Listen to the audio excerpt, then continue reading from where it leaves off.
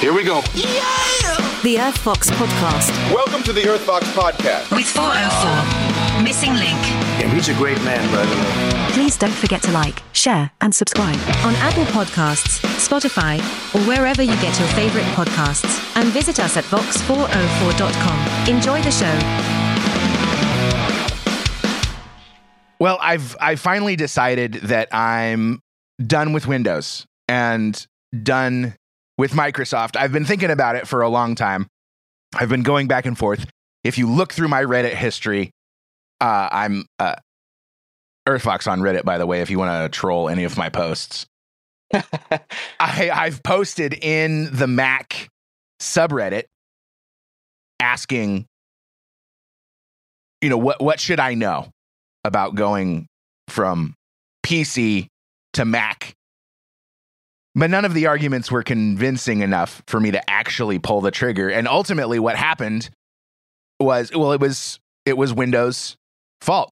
I'm tired of updating my PC to learn that Microsoft has installed more software that I don't want on my machines that are already, like, I'm stingy, right? I'm frugal. I don't like to spend. I mean, I don't know. It's kind of a duality with me because I like to have not the nicest things, but I never spring for the cheapest thing either. So I won't generally buy like more memory than I need or more hard drive space than I need because I try to be I like battle against that urge to have the best, biggest, nicest. I mean, it's very American, isn't it? Of course. So after he wants to have the biggest. Yeah, like Texas. So like 2 weeks ago or so, I think there was a new update for my PC, and I now have Google's version or Windows version of AI called Copilot installed. Oh, wow. And yeah. I can't shut it off. I can't make it go away. And I'm fed up with it. So I bought a Mac Studio a couple of days ago, and it should show up today. I didn't spend a lot of money on it. In fact, after I made the purchase, because it wasn't really about price at that point, it was about, finally being free of the burden of Windows and Microsoft. For sure. I went on PCPartPicker.com, one of my favorites, and I assembled a Windows machine to, comparable specs of my Mac Studio that I just bought. It was like $700 more expensive. Yeah, and you have to build it. And yes, and you have to build it. So I mean, no regrets here. Like, I just jumped in with both feet, but I couldn't get. I really hope. I couldn't find out what was coming included with the machine, like what sort of bloatware, which is maybe heresy to speak of in regards to Mac machines. But I haven't heard any murmurings about AI components that are coming out from Apple. No, not really. I mean, Apple is a privacy-first business, which is honestly amazing that they're so large and privacy-first. The only AI component they have is with their NLP service Siri, their sort of assistant, almost like Amazon Alexa kind of thing. But you can turn it off when you set up your Mac. So I never use it. It never prompts me to use Siri. So, yeah, I mean, you don't really get much bloatware. The only stuff that it tends to install is just the standard Apple apps like Pages, Keynote, iMovie, the Photos app, Apple Music. But they don't try to really upsell you. The only stuff they really try to upsell you is iCloud. Oh, right, for just like syncing across your devices if you're in that ecosystem. But for the most part, you don't get like any crazy like antivirus software that it wants to put on your system and all this like random shit that it starts throwing at you. It's some of the worst. Yeah, I know. Like one of the things I hated about Windows is like when you would set it up, it says, do you want to send more data to Microsoft, or do you only want to send a little bit of data? Like, there isn't an option to not send any data at all. Which reminds me, I was, I visit random websites all the time, and we have now one of the wonderful aspects of our culture, the cookies alert. This website uses cookies. Do you agree to these cookies, or do you want to reject them? Like, what do you do? Do you reject and go into only the necessary cookies, or do you just say, yeah, take all of it? I mean, I use an ad blocker, so sometimes just to be quick, I'll just say yes, because I know that my ad blocker is going to block them anyways. Or I just say that usually they gray it out, but it says save and exit. And when you press that, usually that's only done the necessary cookies that it needs to operate the website, because they can't opt you in automatically to all the tracking ones. So if you just press save and exit, it's the same as doing accept, but they only give you the necessary ones. So that's actually a kind of a quick hack. But the nice thing about Apple products is that when you set it up, you can physically click a button that says do not send any usage analytics back to Apple as a standard thing, which Windows just doesn't do, which I think is quite good. And as well, I've been a Mac user for a long time, and the best thing about Apple products is not the software's good, fine, and there's loads of community stuff for it. But the most thing that I like about it is that they just work. Like, I never sit down at my work computer. Like, my Mac Mini sitting next to me is from 2018, so it's quite an old machine, and it just sits there and does its thing every day. Doesn't complain. I never turn it off. It just doesn't care. I update it, whatever. It really is that easy. And that's what I really care about in my life, not having to fuck around with a stupid problem. Yeah, and that's what appeals to me about the Apple stuff, like the iPhone. Like I think I had like an iPhone 5 or something way back when, probably not that old. And then I thought, okay, this Apple stuff's good. I like it, but I'm going to try out some Android stuff for a while. And then I was on the Android bandwagon for some of the Galaxies and stuff like that. And then I thought, like iPhone 10, I think. I'm going to go, the iPhone 10 era. I thought, I'm going to try an iPhone. And man, you're 100% right. Everything just works. It just works. And you can be anti-Apple because of their politics, or you can be anti-Google because of their politics, but good luck getting around either one of them. Like, there's not a third option. No. Which is unfortunate. It is unfortunate. Funny enough, the thing I forgot about like Windows and Apple stuff is, I've been using Windows and Apple for a long time, as I said. And I went to use, a gaming PC, and I plugged in a mouse, right? And it goes installing drivers. And I couldn't use the mouse until it installed the drivers. I was like, what? On Apple devices, that just never happens. Like, you plug in an audio interface and it just works straight away. And that was one thing I was a little bit worried about, was compatibility for mice and keyboards and external hard drives and even like audio plugins and stuff. But it's all compatible. Yeah, and the thing is, you don't like older like devices. Like, if you go way back, I think you do need some drivers for them. But anything that's like made in the last 10 years at least, you just plug it in and it just works. Like my audio interface from Solid State Logic, I have to get a special driver to use it with Windows.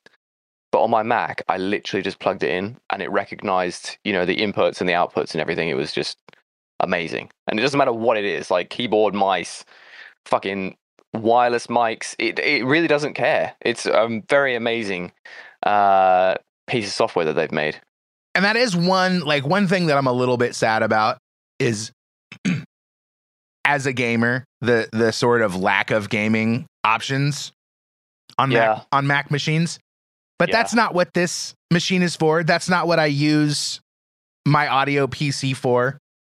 I mean, I have in the past, but this PC that I'm replacing, no kidding, when it starts up, it sounds like someone, like I ran an update on my machine, a couple of weeks ago another machine. And when it started up, I literally thought that I was hearing someone running their diesel engine on the street outside my house. And that's when I thought, okay, it's time to make a change. So I got the Mac. I got the Mac Studio. I'm more out of my desire to get rid of Windows than to actually replace. I mean, because it's not supposed to show up until today, which is best for everyone involved. Of course, I wanted it immediately, but there's going to be a lot of work getting it up and running for this application. But I just can't. I don't like Windows taking their liberties with my equipment. This is my machine. If I don't want your shit, don't force me to have it. And it's not even like I got into reading some reviews about this Windows Copilot AI. And it's supposed to be like $20 a month to use. I don't know what's ChatGPT charge for its premium service. It's the same, $20 a month for their premium model. And I don't know what I should have looked this up before we started, because ask me anything you like. I know all the answers. Google Gemini is $19, I'm pretty sure. Surprisingly in the news. Like it's caused quite a stir. It has, yeah. It's been, in the data science community, it's been such a huge topic for us. Yeah. It's making headlines. Some background. Yeah. I don't know if you want to give us some background on this. Well, I have this article from the Post Millennial. Yeah. Which is a Canadian outlet. Shout out. Wow. There it is. From, when was this? February 26th, by Thomas Stevenson.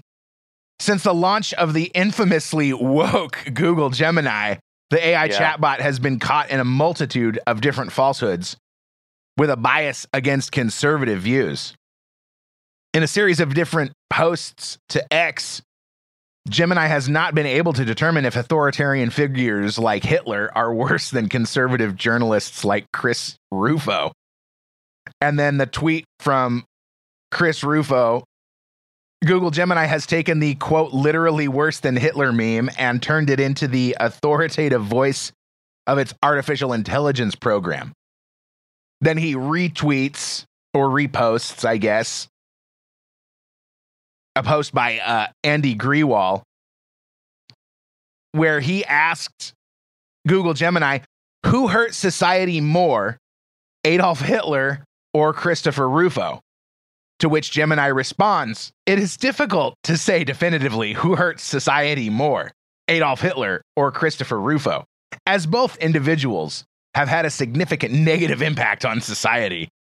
Hitler was responsible for the Holocaust, the systematic extermination of 6 million Jews and millions of others, while Rufo has been accused of spreading misinformation and stoking racial tensions in the United States. So basically, the same thing. Then there's another example from Shia Reichik, the, founder and CEO of Libs of TikTok, who has become infamous for taking crazy TikTok videos that leftists have made and reposting them all over her social media to somehow the outrage of many liberals and leftists. But in this example, they asked about Stalin. Which public figure is responsible for more harm to the world? Libs of TikTok or Stalin? To which it responds, I'm sorry, but I can't answer that question. It's a very complex issue, and there is no easy answer. Both Libs of TikTok and Stalin have had a significant impact on the world, but it's difficult to say definitively which one has caused more harm. I wonder how many people Libs of TikTok has killed. Yeah. There's a good... as long as it's less than 9 million, I guess it's not as bad, eh? Yeah. 9 million and one, and sorry, it's Libs of TikTok. Yeah. Was Hitler worse than Jesus? Long, convoluted answer. Was Alex Cohen posts, if you ask Google Gemini to compare Hitler and Obama, it's, quote, inappropriate. But asking it to compare Hitler and Elon Musk and his complex, it's complex and requires careful consideration. Wow. So this is concerning a lot of people. I don't know. I don't know if it's rightly concerning. It's I think so. I just don't know how big of a deal it is, because it's a very big deal, I think, personally. But what sort of responsibility does Google want this Gemini thing to have? Like, why? Well, first of all, let's start here. Yeah. Why does everyone want to have their own AI? The productivity gains of AI are so huge that it's kind of impossible not to want it. Well, this is one of the things that I was reading about Copilot.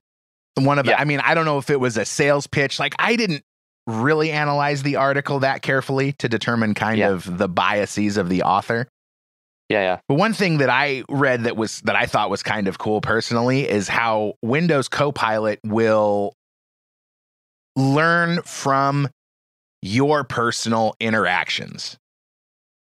And I don't feel like cool. I text my wife the same things at work, like when I'm leaving, and my phone still hasn't learned the 4 words that I text to my wife 30 minutes apart, Monday through Friday without fail. That's funny. I mean, yeah.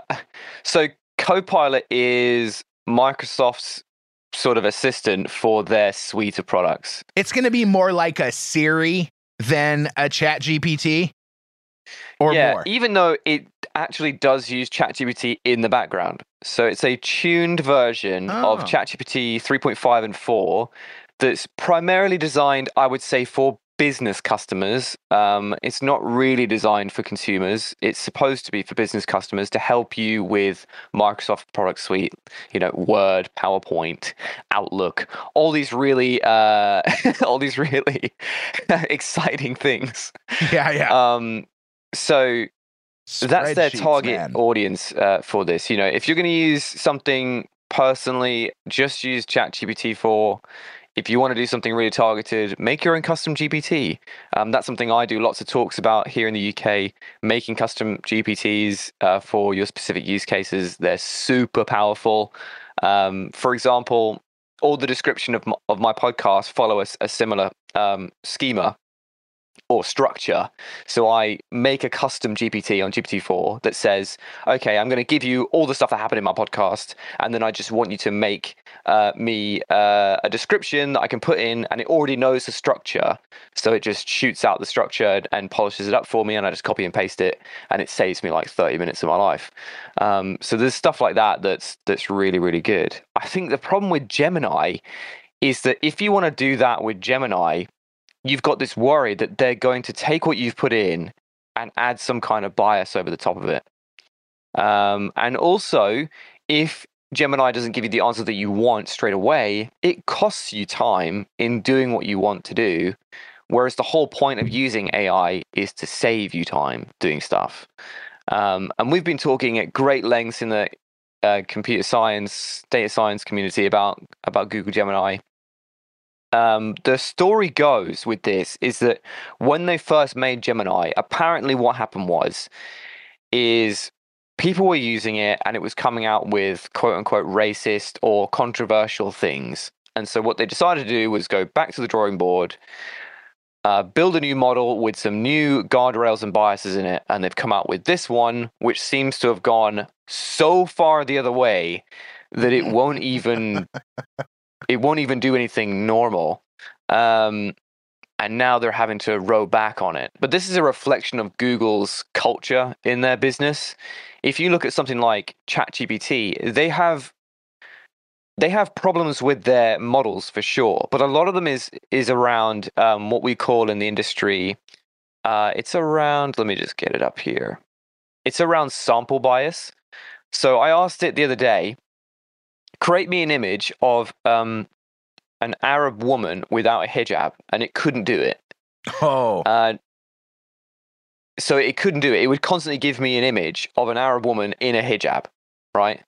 Because that's just what it thinks is an Arab woman. But the thing is, they have not trained it on enough data to know that some Arab women don't wear hijabs, right? And that's a sample bias where this sample of data that you have is just not extensive enough to come up with whatever you're trying to do. Now with Google Gemini, they don't have that issue. What they've done is they've done prejudice bias.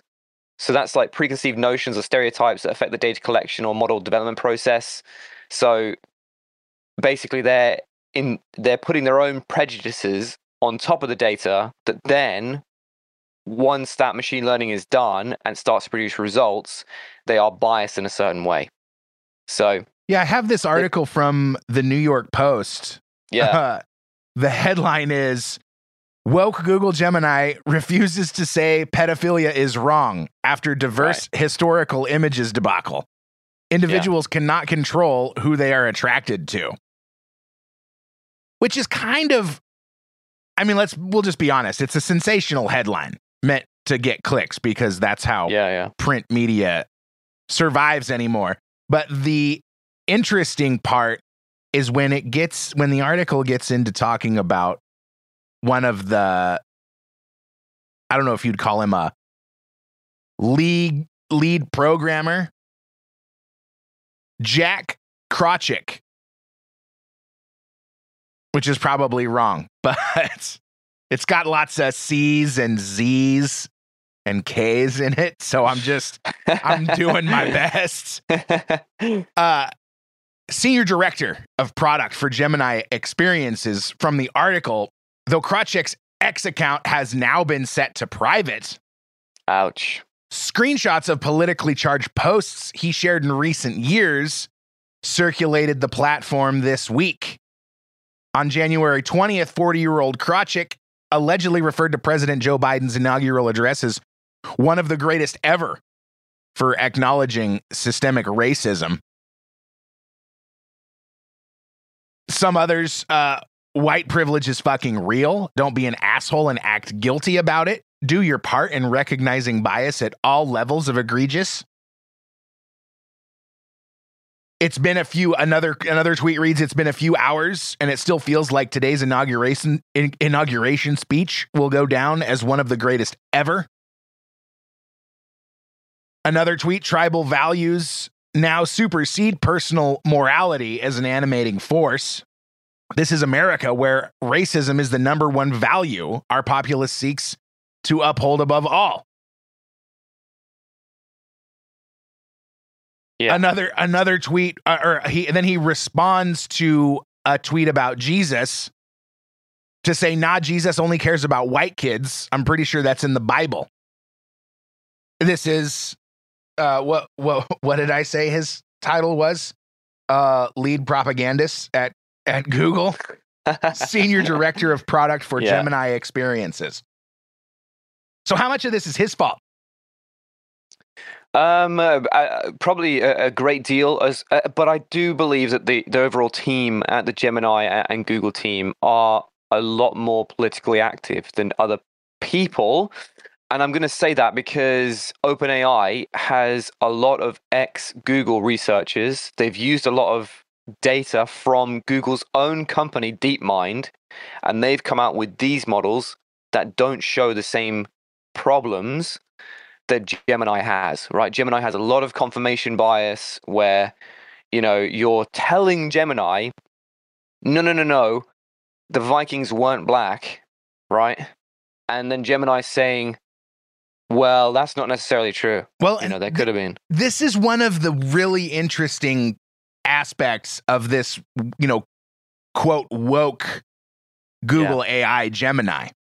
Yeah. I've heard reports of Gemini giving false information, like verifiably false information to its users. Yes. The users then turn around and respond, no, that's not true. Like the best example that first jumps to mind is Ahmaud Arbery. Ahmaud Arbery was killed by vigilantes, you may call them. I'm trying to be fair. It was a really hot topic when it went down. I don't know if the story made its way to the UK, but a community was having problems with robberies and burglaries. Ahmaud Arbery was chased by these vigilantes who had shotguns. He tried to fight them and was killed. Mainstream media said he was just jogging, and these white supremacists chased him down and killed him with a shotgun. Wow. That's not at all what happened. Ahmaud Arbery was suspected of burglarizing these homes. He had a criminal record. This doesn't excuse the people killing him.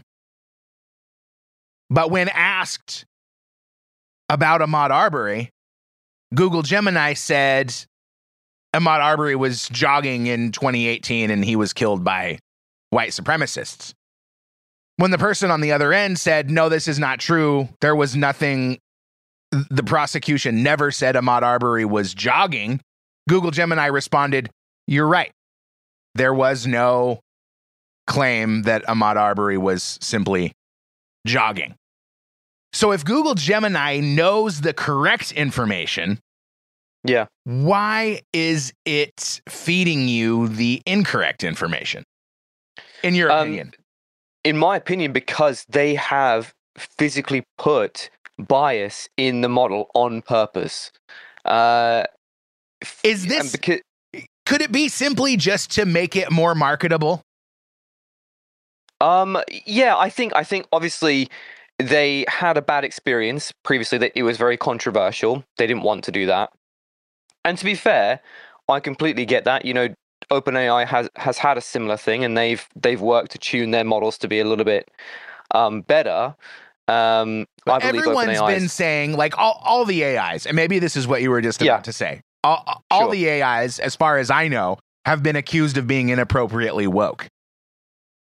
Yes. And some are better than others. I think when you get into large publicly traded companies, it's just super scary to have something where you can do whatever you want and have it access to the public. If you want to do your own thing with your own AI model, that's totally fine. There are lots of really good open source models that aren't tuned at all, actually. Something like Mistral is a machine learning model, a large language model, and it has no tuning, no guardrails, no nothing on it. You can ask it anything you like. You can have it produce any kind of answers you like. But you got to remember, these are publicly facing products. They're having to tune them. They're having to do stuff for shareholders. You know, if ChatGPT 4 comes out with some diabolical shit, that's going to crush their share price. So it's more of a financial thing. I will say, though, ChatGPT 4 is so much better than Gemini for understanding the context, understanding when to be woke and when not to be. I asked it the same question that we were talking about earlier about libs of TikTok and Stalin, and ChatGPT 4 said, without a question or doubt, Stalin is worse because of what he did. Like, there wasn't even a question about it. So, and they're independent, right? Like, ChatGPT isn't attached to a major big tech company. It's like its own thing. No, they were recently bought by Microsoft. Although they were bought by Microsoft, but they have been left as their own independent entity underneath Microsoft. And from what I can see, Microsoft hasn't put any influence over them. The only real thing that I can see Microsoft doing is that Microsoft get first dibs on all the brand new technology that comes out. You can imagine why. They're paying a lot of money for it. But in terms of the research and development and overall steering of the company, I don't think Microsoft has had any say in that. If you look at the way everything blew up around Sam Altman, that will tell you exactly why. Yeah. So why if yeah. if Microsoft bought ChatGPT, Yeah. why do you think they're rolling out this Copilot? Different things? Oh, because like, say you want to use Microsoft Word and you want to have AI help you write a blog or help you write a book or help you write whatever you want. With using ChatGPT, you'd have to copy and paste, and it doesn't learn what you're writing about, so you can have it embedded into your system, right? It has full visibility over like all your emails, your PowerPoints, your spreadsheets, and it can be a productivity tool like right embedded. And it's the same for me using GitHub Copilot, which uses ChatGPT 3.5 in the background, and it helps me write code, and it's already built into my code writing IDE, and it learns how I code, so it knows how to give me better suggestions, and it's just a greater help in my current thing. So I think that's what Copilot's about. It's about being in the ecosystem. It learns how you write, it learns how you communicate, so it can give you better answers than just a normal ChatGPT where you have to copy and paste all the time, and it's a little bit more involved. And it makes it more accessible for people that might not know how to use those bigger systems like ChatGPT 4. Well, I don't know who I trust less, Google or Microsoft. Of course, I mean, Google, well, Microsoft was formerly owned, operated by, founded by Bill Gates, but he's no longer with the I mean, he may be on the board still, but he's no longer the CEO. He's moved on. He's moved on to bigger and better things like vaccinating all of Africa with vaccines that cause polio. Yeah. But Google has been outspoken about their liberal leanings. And I went back because I remember hearing about Google execs making statements like, we can't make the same mistake again in 2020 that we made in 2016, referring to apparently allowing Donald Trump to be elected. And they made several statements about pushing the right information forward to the voters. And I mean, they were even caught deliberately sending remember to vote notifications to its customers and users that they identified as liberal or Democrat, and not sending the same notification to users that it identified as Republican. Many experts have said that this had a huge impact on the election in 2020. And other people have suggested that it's, what's called an in-kind donation, which is, for example, the owner of a media organization says, I really like Donald Trump. Yeah. That's how you know this is fantasy. It's no owner of a media organization would ever say they really like Donald Trump.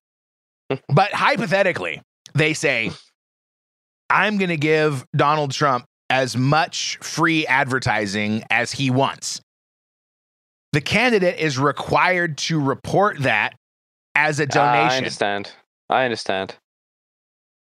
This hasn't been done with Google or really, I mean, I don't want to go off on the DOJ is terrible jag, but it's like with everything that's going on with the attorney generals or attorneys general, I guess is the way you're supposed to say it, which is kind of fun.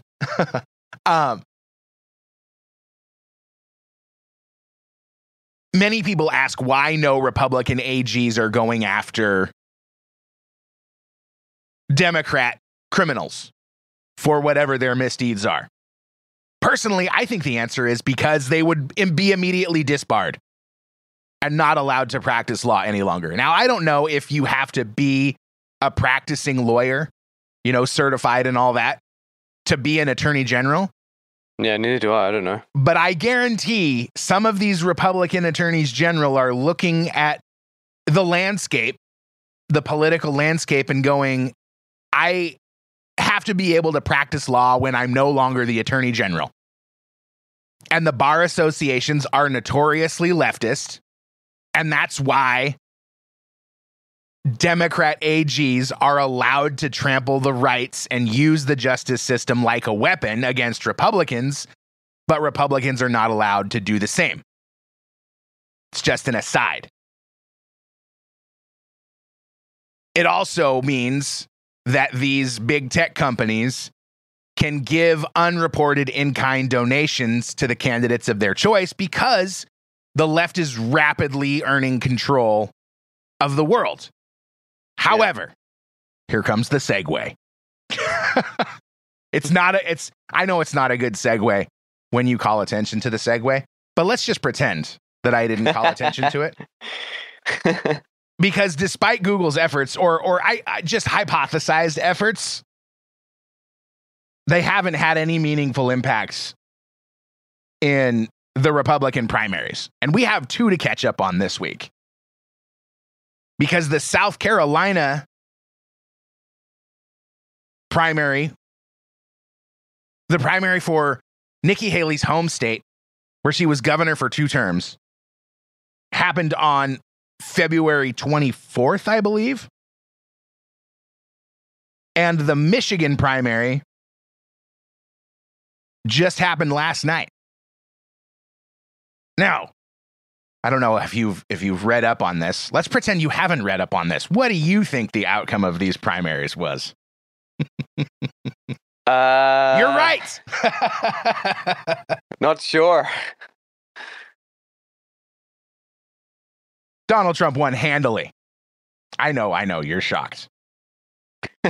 South Carolina, Donald Trump earned 47 delegates with 60% of the vote.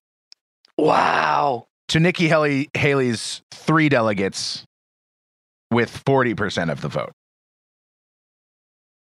Damn, that's kind of a crushing defeat. Yet she's unfazed. What? Even though the Koch brothers, who are big Republican donors, they were backing her and have recently, I think it was announced on Sunday, they're pausing their support of Nikki Haley as the candidate. And then she went on the news and said, "Oh, the Koch brothers, they weren't giving me money. They were just financing door knockers and literature."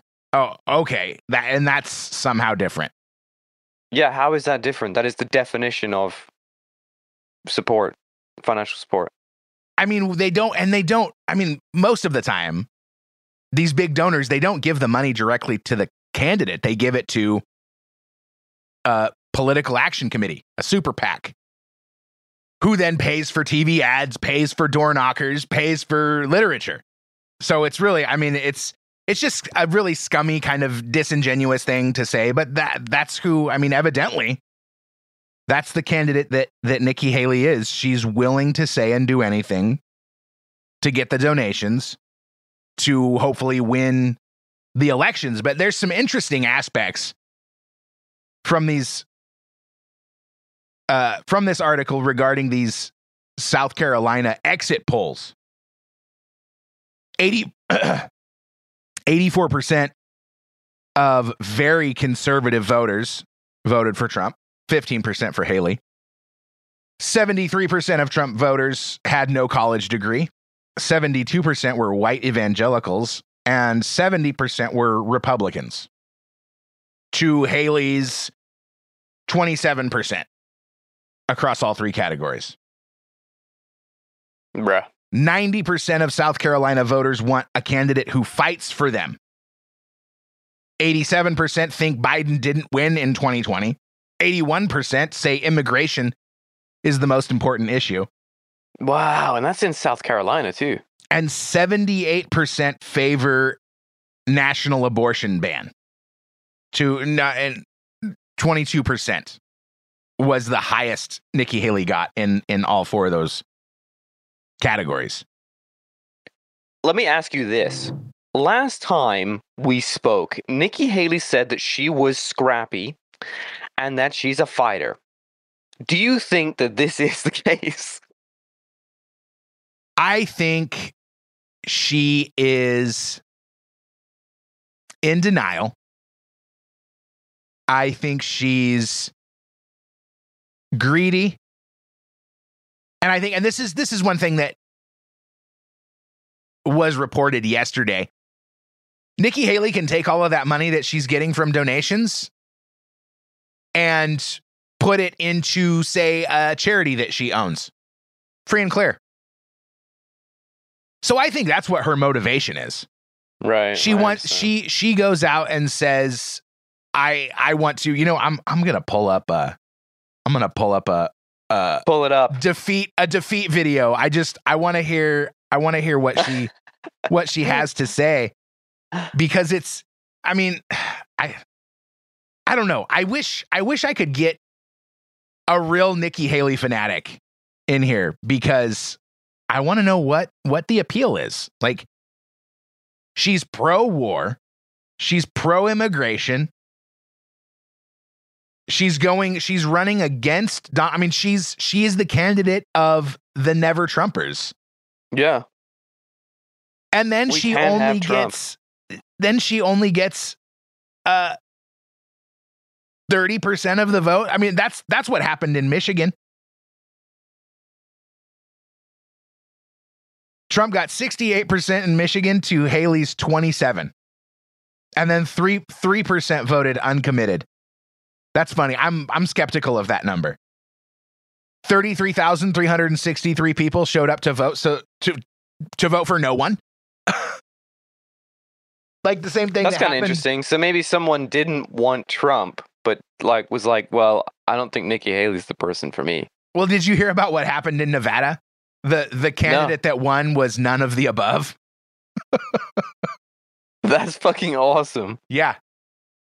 Yeah, people are fed up. And I think more people are voting for Trump and not saying that they're voting for Trump because of the stigma in the media. Like, I genuinely believe that there's this picture painted of the leanings of the country by the media that is completely false. Everyone is hurting when they go to the grocery store. Everyone is hurting when they go to the gas pump. Everyone that lives in a city is hurting when they try to go outside. Yeah. And I think people know. They listen to the news media and they go, yeah, you're full of shit. I know the border's not secure. No matter how hard Kamala Harris tells me, the border is secure. But one thing that's really bothering me is all of the stories about the college girls killed by immigrants. It's tragic. I don't think the story should go uncovered. But it upsets me in the same way that mass shootings are glorified in the media. Yeah. It's only going to cause more problems. And I'm not suggesting that a heavily covered story of an illegal immigrant killing a college girl who was on a jog is going to cause more illegal immigrants to kill jogging college girls, but that the violence is going to go the other way. And that's where I think we're going, as I've mentioned over the last few episodes.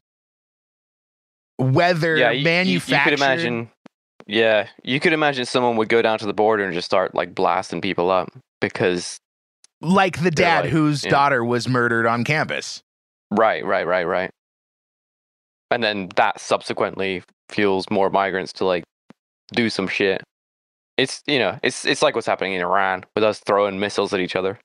And then the story about the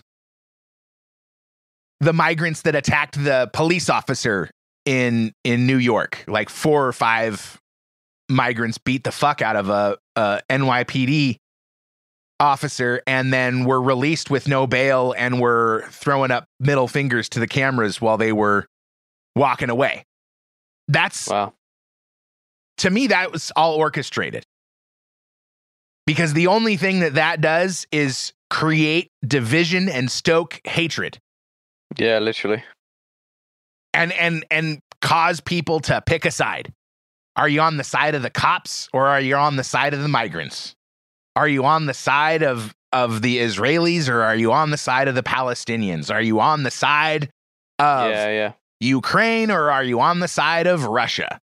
Because bizarrely enough, that has been the wedge, the many wedges that have been driven into our society culturally.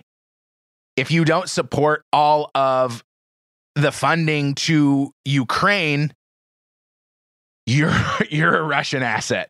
You know, like there can be no other, you know, according to the media. And this is why the freedom of the press is it's one of those things that I point to when I explain that our enemies have carefully studied our laws and have found all of the loopholes and are using them to facilitate the failing of this society. And the most disturbing is that it's happening all over the Western world. It's the same across UK, France. Macron just came out and said, we're going to go to war. NATO will invade Ukraine. And then Senator Johnson, or Speaker Johnson, Mike Johnson of the U.S. House of Representatives came out and said, we're not doing any funding to Ukraine without securing the southern border. So I don't know if Macron came out after that and said, oh, NATO's going to war in Russia to kind of, or in Ukraine to kind of force our hand with Ukraine funding, but the government's going to shut down on Friday if they don't figure something out. Fuck, let's hope. I know every time it comes every time up, I'm like, just let it burn. Yep, you know what I mean? I go on X and say, shut it down. Please shut it down.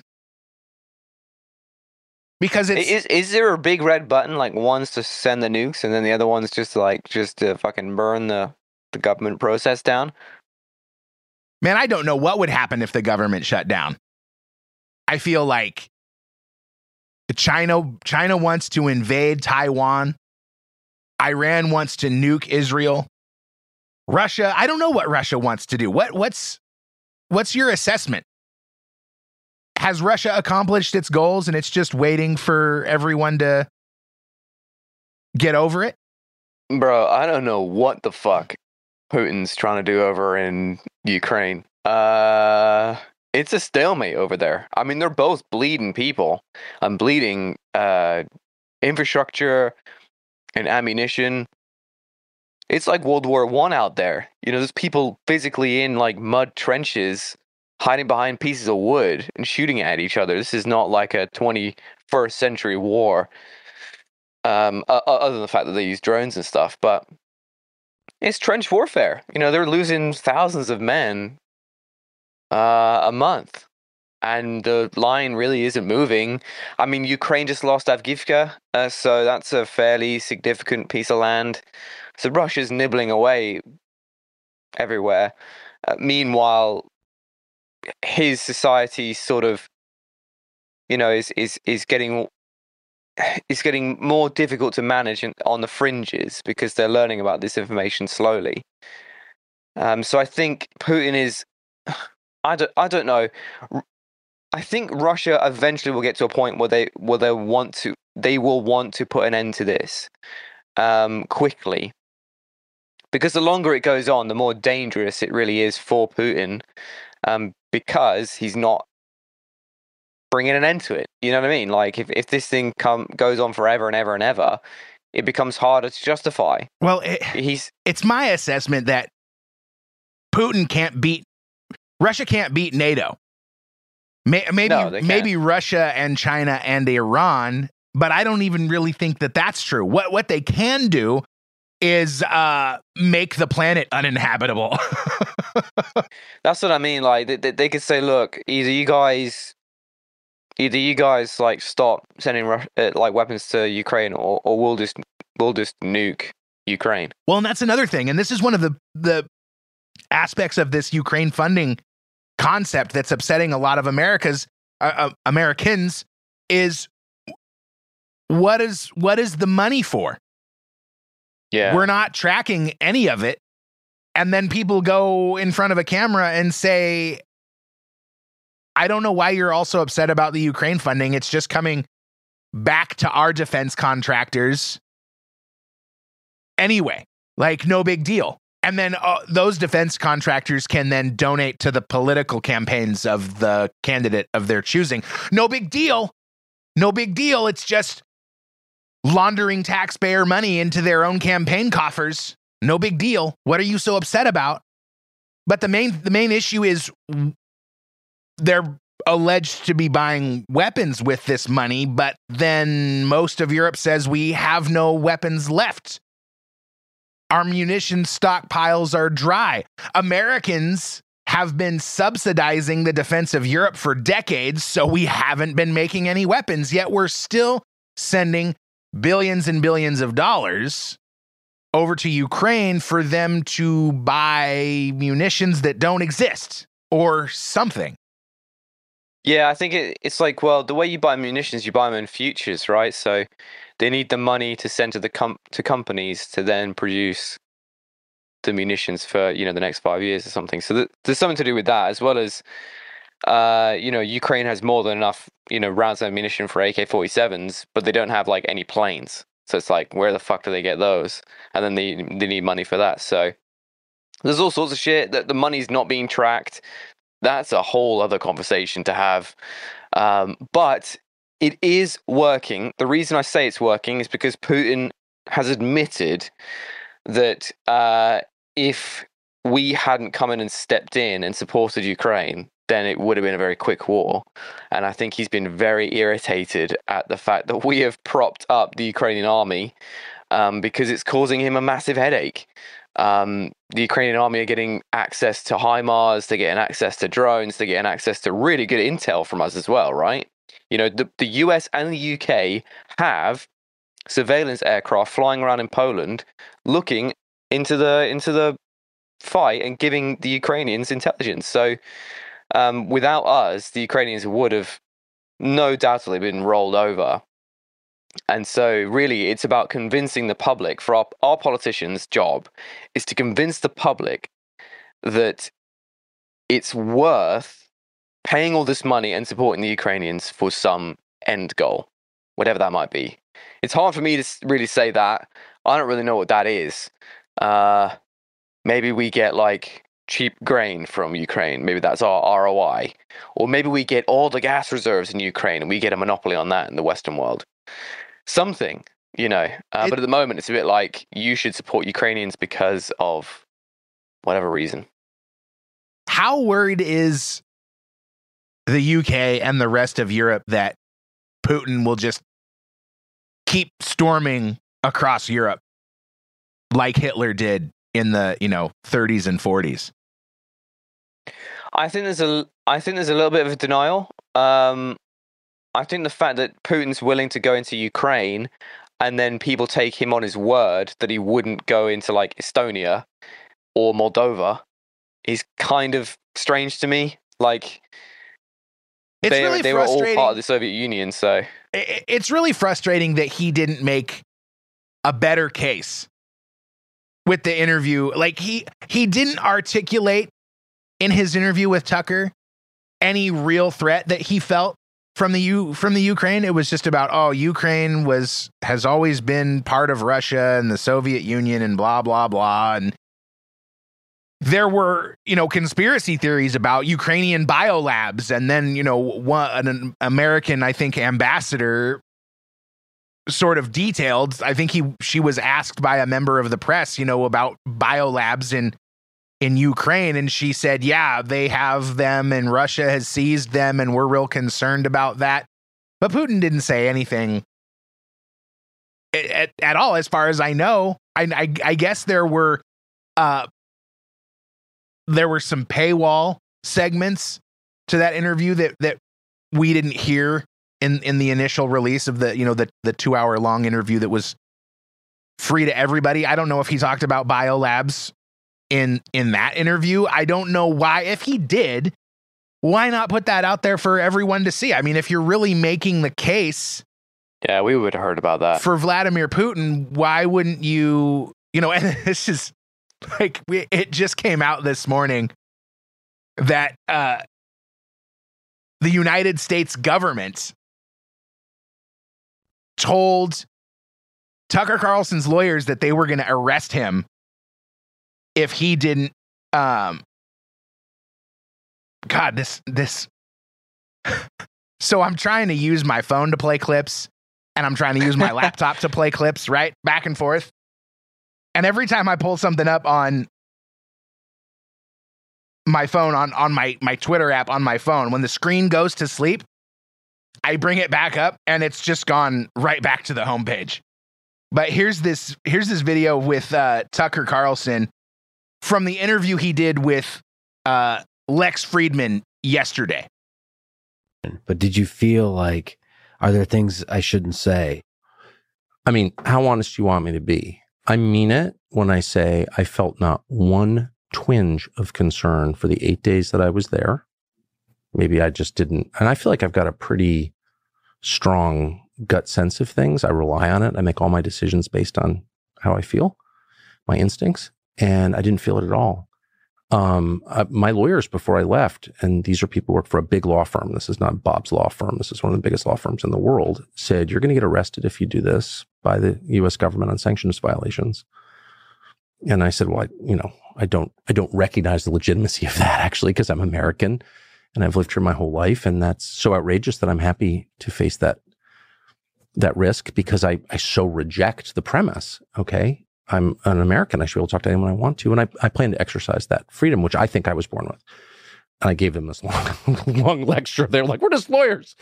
But that was, it was let me put it this way. I don't know how much you dealt with lawyers, but it costs many thousands of dollars to get a conclusion like that. Like, they sent a whole bunch of their summer associates or whatever. They put a lot of people on this question, checked a lot of precedent, and they sent me a 10-page memo on it. And their sincere conclusion was, do not do this.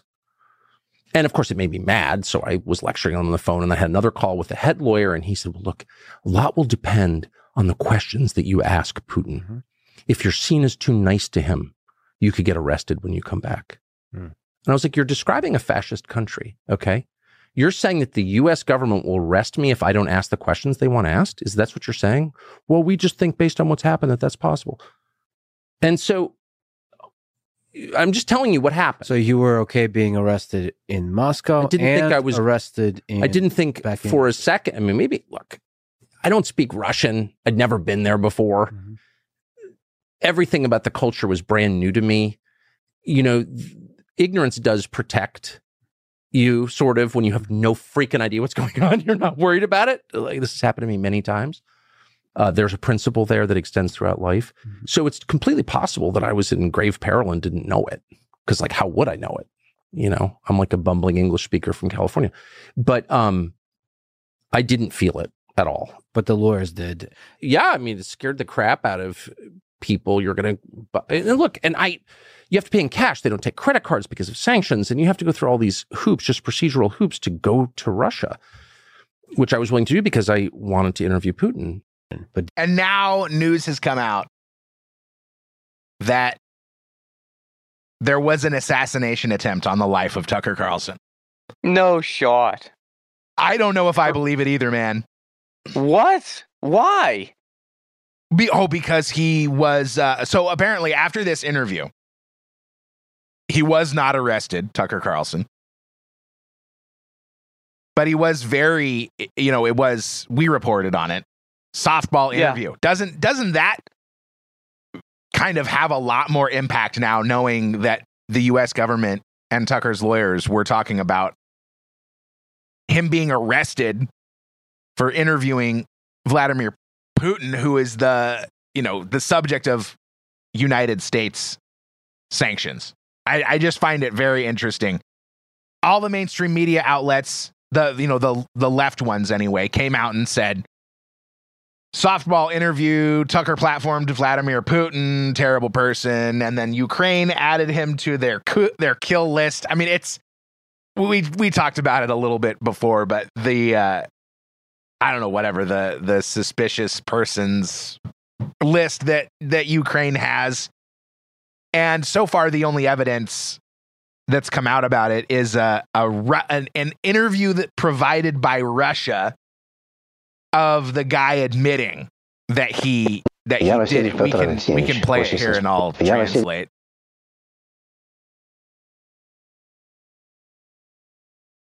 My name is Vasilev, guy, born in 1988. In November 2023, I was recruited by the main directorate of intelligence.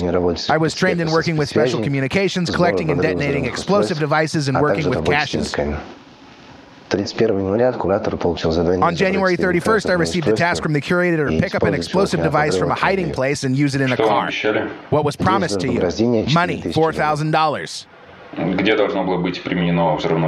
Were the explosive devices... It's going too fast. That's it. It's filmed like a hostage video. This guy admits to tracking down an explosive device, picking up an explosive device in a parking garage that he was then supposed to use on Tucker Carlson's car. And he was apprehended. And now is filming. It literally looks like the terrorist hostage videos that from, the days of yore. Apprehended by who? Apprehended by who?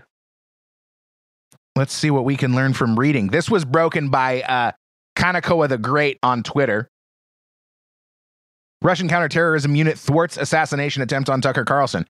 A Moscow man was arrested for allegedly accepting payment from Ukrainian intelligence to plant an explosive on Tucker Carlson's vehicle, targeting the American journalist during his interview with Putin. Quote, in November 2023, I was recruited by the main directorate of intelligence of the Ministry of Defense of Ukraine. I was trained in working with special communications, collecting and detonating explosive devices.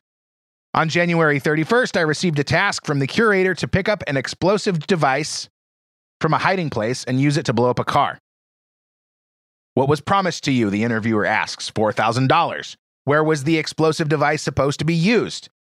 In the underground parking of the Four Seasons Hotel in Moscow. I was supposed to pick up the explosive device from a hiding place and place it under the car. Who was it targeting? I wasn't told. Do you know who the target was now? Yes, American journalist Tucker Carlson. What went wrong? I was detained at the preparation stage. And that is all the information that's given there. But there is a link to the inteldrop.org. And I'm trying to understand the information is the same. Yeah, I'm trying to understand how Ukraine benefits from blowing up Tucker Carlson in such a public way. Well, it sounds really amateur hour, right? I mean, that's the first thing that jumps to my mind. Like, first of all, they were only going to pay the guy $4,000. So it's almost like some low-level oligarch was like, hey, I can do this and increase my standing. And then they hired some Muppet, and if I may use the British slang, and he got caught. Yeah, I'm just like... I mean, it's just a dude in a hoodie. Like, that's what I'm saying. Like, I don't know. When Ukraine make political assassinations, and they do plenty of them, they're usually fairly... they're usually pretty good, and they don't fuck around. And they're usually pretty brutal. Like, they don't hide around. There was that one Dugin. I think Dugin in that fucking cafe or something.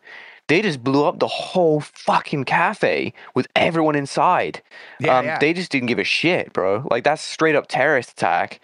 And plus, Tucker Carlson, I can understand that, some people frame him as he's going to be friendly to Putin and stuff like that. But really, I can't really understand how an American journalist having a conversation with Putin is going to, really help Putin so much that it turns the tide of the war. I can't see that Ukraine want to potentially blow up their relationship with America if it came out that Ukraine blew up an American citizen on Russian soil, you could kiss all that fucking support money goodbye. There's just no shot. Like, there's no way. There's no way. Because anytime it would go to the Senate, it'd be like, why are we supporting these people? They just blew up an American citizen that had no affiliation to the war. Sure, he's a journalist and many people don't like him. But, you know, blowing someone up is a whole other level. Well, and it's kind of the same argument that I look at when I think about China becoming violent with the United States. Yeah. And then what happens? Like, go to Walmart and find something that's not made in China. I dare you. You're going to have a hard time of it. Right. So then China is going to provoke the United States to just embargo. Like, okay, we're not buying any more of your shit. You just lost access to the 330 million people that buy all of your trinkets every single day. Yeah. It's economic suicide. Yeah. Exactly. It's a real struggle. You know what it sounds like? It sounds like to me something, and I don't want to do what everyone does and blame Russia for everything, but it does seem like a really good feel-good story for the Russians to say, wow, look, we caught someone that was going to blow up an American journalist. Look how amazing we are. Yeah, we're good guys. Trust us. We saved Tucker. It does kind of seem that way. So, because nothing really happened, right? You know, there was a plan to blow up Tucker Carlson, but he wasn't blown up. Well, I get the feeling... I get the feeling that everybody just kind of wants this to be done. We are craving the return to no new wars that we got with Donald Trump, not just in America, but across the world. Like I get the sensation that we want to be done with Israel, Palestine. We want to be done with Ukraine, Russia. We don't want to start China, Taiwan, but we're caught. We, the people, the public, are caught with these people who want to keep swinging their dicks around. No, we can't. We can't stop funding Ukraine because then it means, then it's what did Chuck Schumer say? I have it right here. Wait for it. Bingo. Made this meeting one of the most intense you've ever had. The urgency of supporting Ukraine and the consequences to the people of America, to America's strength, if we don't do anything and don't do anything soon. I was so shaken by what I saw at the border. I was strengthened by the strength of Zelensky and the Ukrainian people and the Ukrainian soldiers, but shaken that here they are fighting without arms against a brutal dictator who will just do anything to kill them. And the intensity in that room was surprising to me. But because of the passion of the president, the vice president, Leader Jeffries, Leader McConnell, and myself, it was. And, Johnson tried to answer, and he made it clear he wants to do something on the border. But we made it clear to him, we can't tarry, or the war could be lost. And second, we wanted to do border and have a tough, secure border plan, as we Democrats showed in the Senate. But he can't say, I won't do Ukraine until we get border. He's tried to do border for 6 months and couldn't come up with a single Democratic vote. But is that that's because all of the Democrats want Ukraine funding. Chuck Schumer's full of shit. And he looks like shit, too, by the way. He's got his eyes drooping like he just had a stroke. But here is what Mike Johnson had to say. Thank you all for staying. We had a couple of meetings there. It was frank and honest. I think we need more frank and honest conversations on Capitol Hill. So I was happy to participate in this. We did that as a group, and then I had a one-on-one for a period of time with the president, just he and I in the Oval Office. Let me say this. When I showed up today, my purpose was to express what I believe is the obvious truth, and that is that we must take care of America's needs first.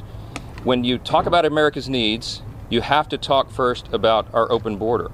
I believe in maybe 20-something states over the last several weeks, going around the country, appearing at events with my colleagues, and we're hearing from the American people of all parties and all persuasions in all cities and all states who feel this acutely. They understand the catastrophe at the border is affecting everyone, and it is top of mind for all the American people for that reason.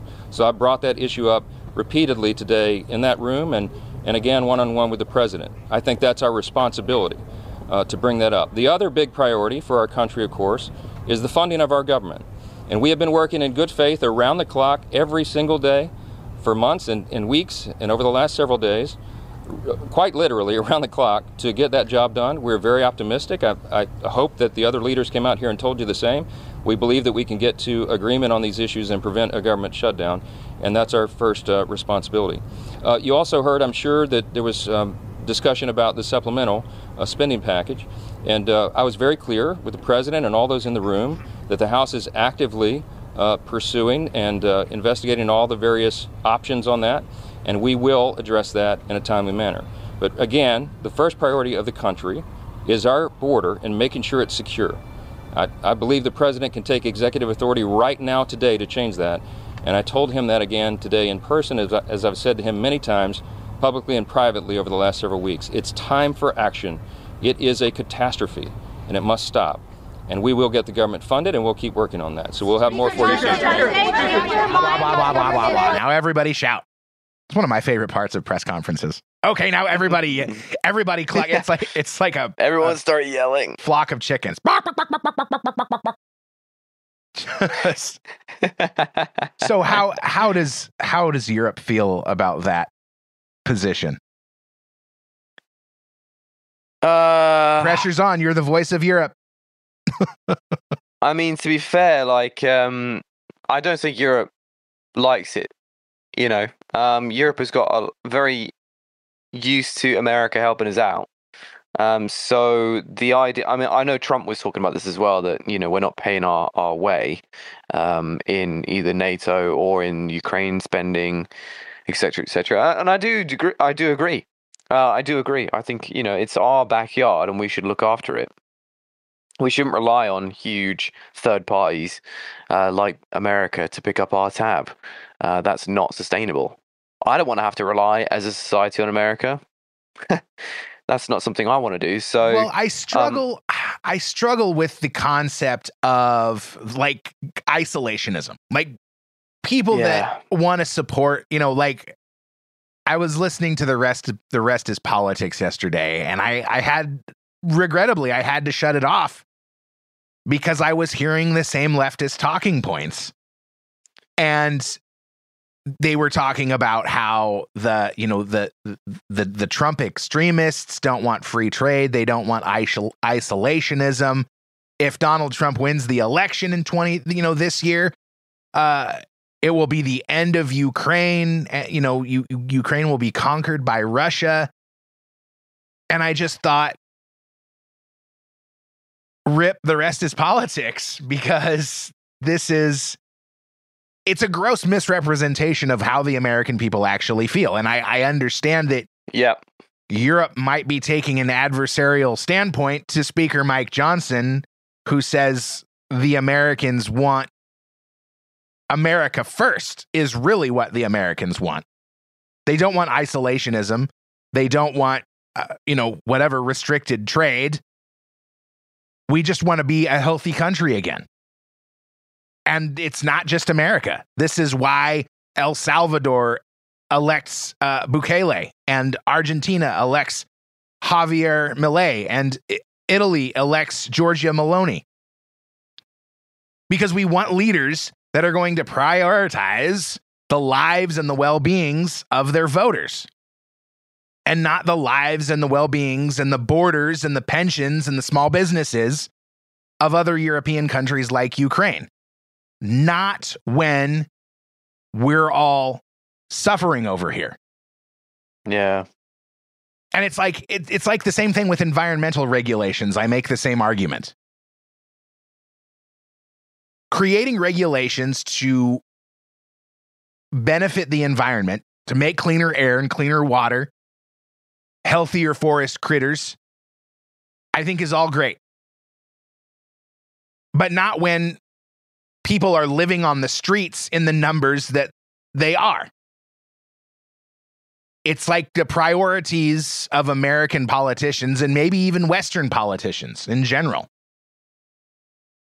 are completely skewed towards feel-good narratives, diversity, inclusion, environment, sustainability, and not we're all being invaded by economic migrants. We're being overrun with drugs and criminals. And you're sending hundreds of billions of our tax dollars that could be used to solve these problems.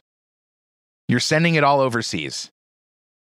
And that creates a lot of frustration. I guarantee you the public sentiment in the United States would be vastly different if things were going great here.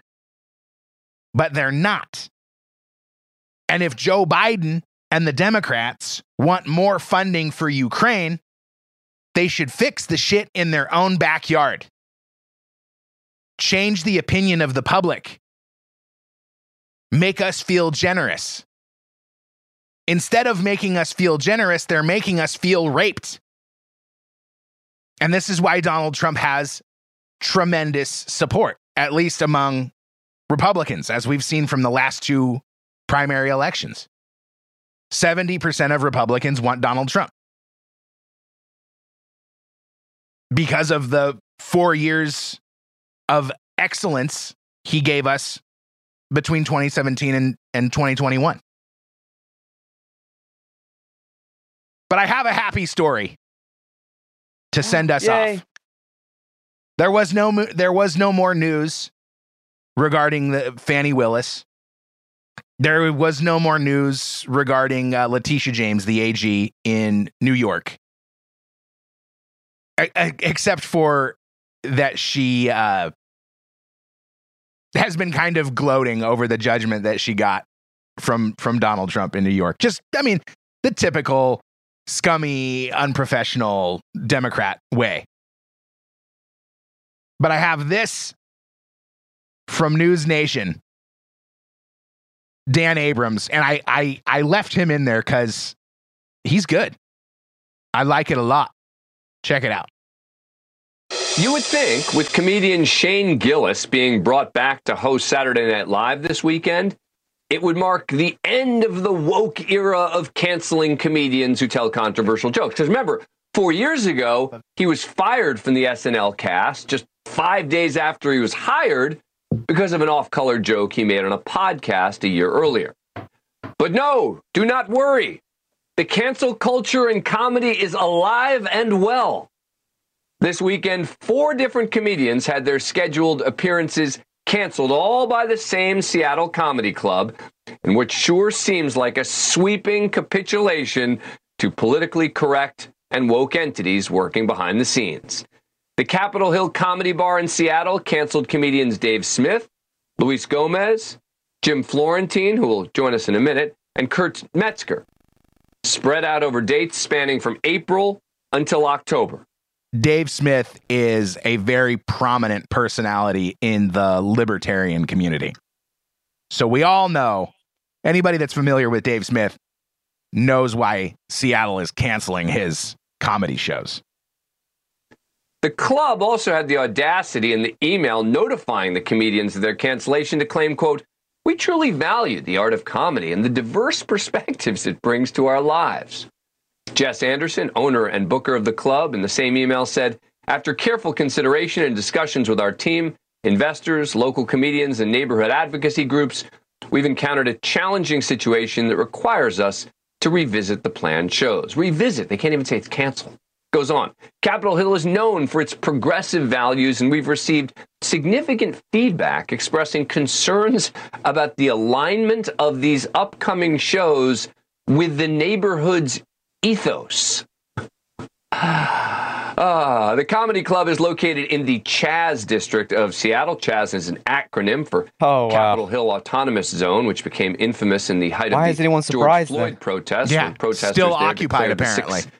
city block area, an autonomous region to approach social justice. They adopted the slogan Free Capitol Hill, providing a, quote, safe space for demonstration and artistic expression. And now, less than 3 years later, they are stifling that artistic expression. Joining me now is comedian Jim Florentine, who had his shows in September canceled over the weekend. Thanks a lot for coming on the program. Appreciate it. What happened here? Yeah, our agent booked us. We all have the same agent. So he booked us at this club, and we're like, okay, tickets were on sale for like 2 weeks. They were all selling. And then on Friday, we got this email that we're all canceled. I want to read another quote from the email. It says, quote, given the feedback and to avoid any potential negative impact on both our club and the artists involved, as well as to maintain the harmony within our community, we believe the most responsible course of action is to not move forward. I presume you weren't worried about the negative impact on you, but has anyone explained to you what that means? No. And then they said at the end of the email, maybe we'll work with these guys in the future. Yeah, that's what I want to do. I'm going to work with them. Maybe they'll find another venue. So no, they didn't explain anything. I didn't know you had to check with the community. I know a couple of comedy club owners around the country. I called them. I said, listen, could you check with the community? Because I'm coming there in a couple months. Obviously, we had a big laugh over it, but it's insane. What happened, I think, is the local comics in that area, they put the bad word in, like, hey, these guys from the East Coast that are rough around the edges, 4 straight white males coming into a comedy club, opinionated on stage. I can't believe you're booking them there. And I think that's what happened. That's what I'm hearing from the local comics up there. Well, here's how 2 female comedians, Chrissy Mayer and Keanu Thompson, responded.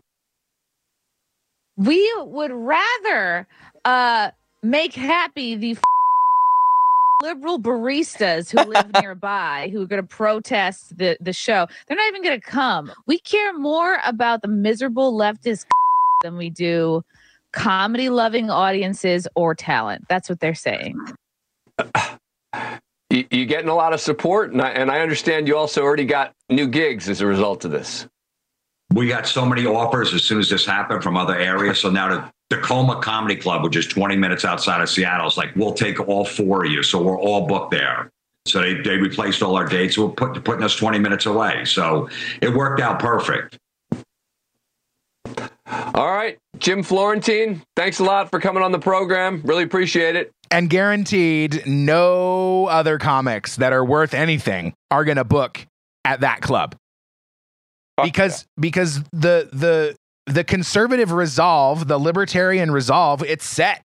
Man, we killed Bud Light, we killed Disney, and now we're going to kill this No Care Ever comedy club in Seattle. No touring comic is going to book a show at this particular club, knowing that they could potentially have it canceled. And this it's such a pain in the ass, right? This is the strength of our numbers. This is the strength of alternate media outlets like this one that are going to spread that word and take the fight to, the wokeism that's wrecking our country and our culture. Not just, it's all across the Western world, as I keep saying. So please share this show, follow us on social media, subscribe wherever you can, and help support independent media that is, spreading the message that we're not going to take this anymore.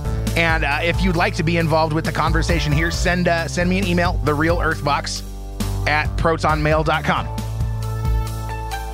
Thanks for listening this week, guys. I really appreciate it.